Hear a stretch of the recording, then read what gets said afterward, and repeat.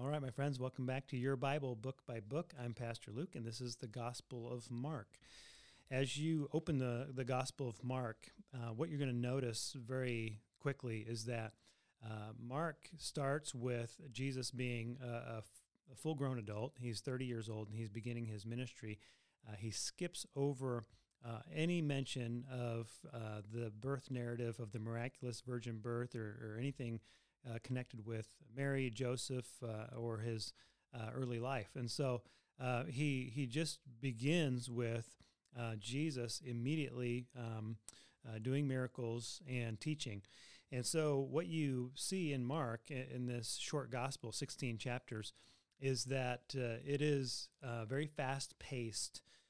He uses the word immediately 39 times in his gospel. So Mark being at least a third shorter than the other gospels. The other gospels contain considerably more information or content.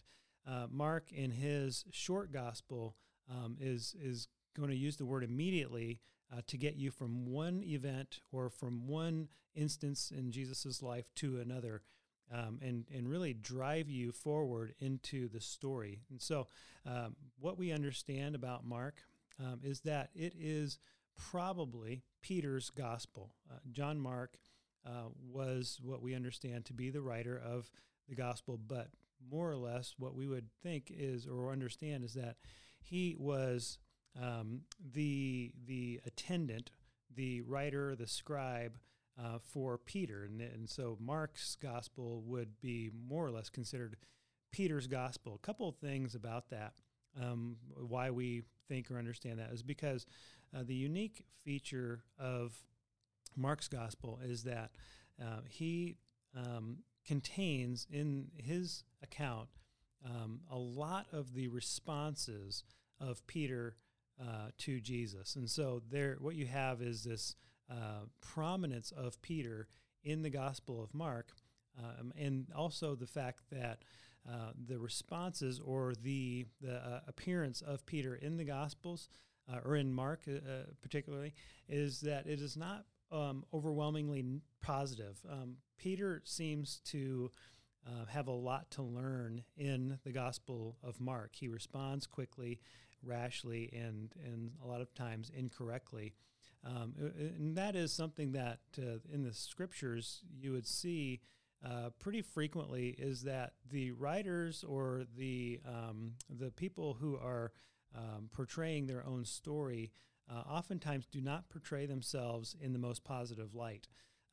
And that is because there's a sense of humility about their involvement in what's going on. And so you have with Mark, you could trace his story throughout Scripture. You see the most frequently alluded to instance of Mark, that his first appearance in the Scriptures actually happens in Mark chapter 14.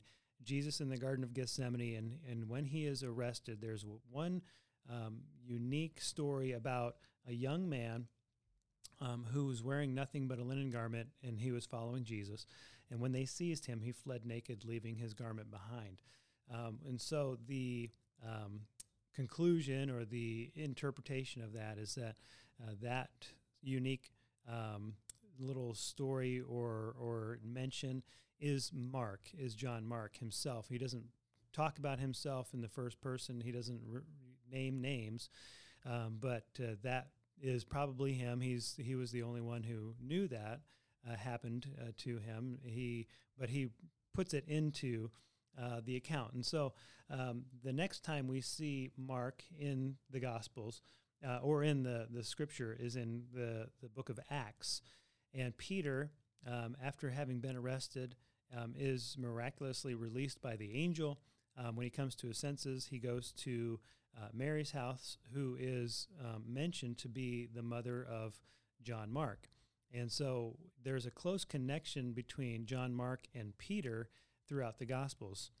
As you continue to look at who he is, John Mark was the person who went on the first missionary journey with Paul and Barnabas. in the book of Acts, and quickly turned around and went home because he was homesick. And so Paul and Barnabas, as they considered a second trip and who they should take with them, Barnabas wanted to take John Mark with them again. Paul disagreed, and the scripture says that the disagreement was so sharp that Paul took Silas and Barnabas took John Mark, and they went separate directions. So what you gather from that, and as you continue to see John Mark pop up in the scriptures, is that John Mark continues to be very deeply involved in the early mission and ministry of the church throughout his lifetime. He stays connected through Barnabas. He stays connected to mission, but we lose track of him because the book of Acts, and we'll talk more about Acts when we get to that book, but the book of Acts follows the missionary work of Paul much more so than anyone else.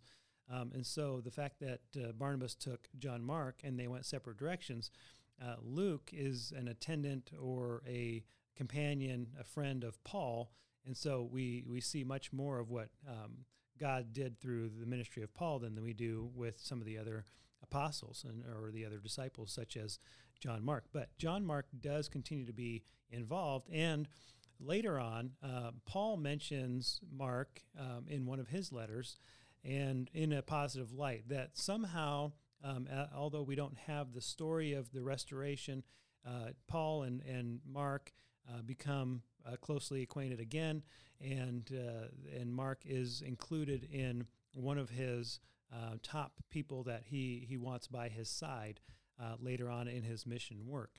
And so that's kind of who Paul is, or who Mark is, I'm sorry, and his story of how he got involved. But somewhere along the line, tradition tells us that Mark was most closely related to Peter, and so he becomes the writer, the scribe that writes Peter's account of the gospel of Jesus Christ, the good news of who Jesus is. And so Mark is a short gospel. Its notable features is fast-paced nature, and that he is trying to help people to understand really the call of discipleship. In the Gospel of Mark, what you're going to see, if you read it closely, is that Jesus has followers or he has opponents. There's no room really for fans. That somewhere along the way that there must be a decision made about Jesus, whether you're going to follow him or oppose him. And so what you see is that when you follow Jesus, then you're going to have all these decisions to make in trusting him, confessing him. You're going to note his conduct. You're going to follow his teaching. You're going to be shaped by a relationship with him. And at some point, you're going to be willing to be rejected like him. And so those are some of the notable features of the Gospel of Mark. And much is said about Peter and Jesus' relationship with each other. And very little is said about Mark's own personal involvement, other than the idea that he was there at the garden when Jesus was arrested. And so that is more or less the overview of the Gospel of Mark. And again, because it is a shorter book and fast-paced, it'd be a great place to start. If you haven't started reading your Bible yet, the Gospel of Mark's a great place to start, to learn who Jesus is, and to read your Bible book by book.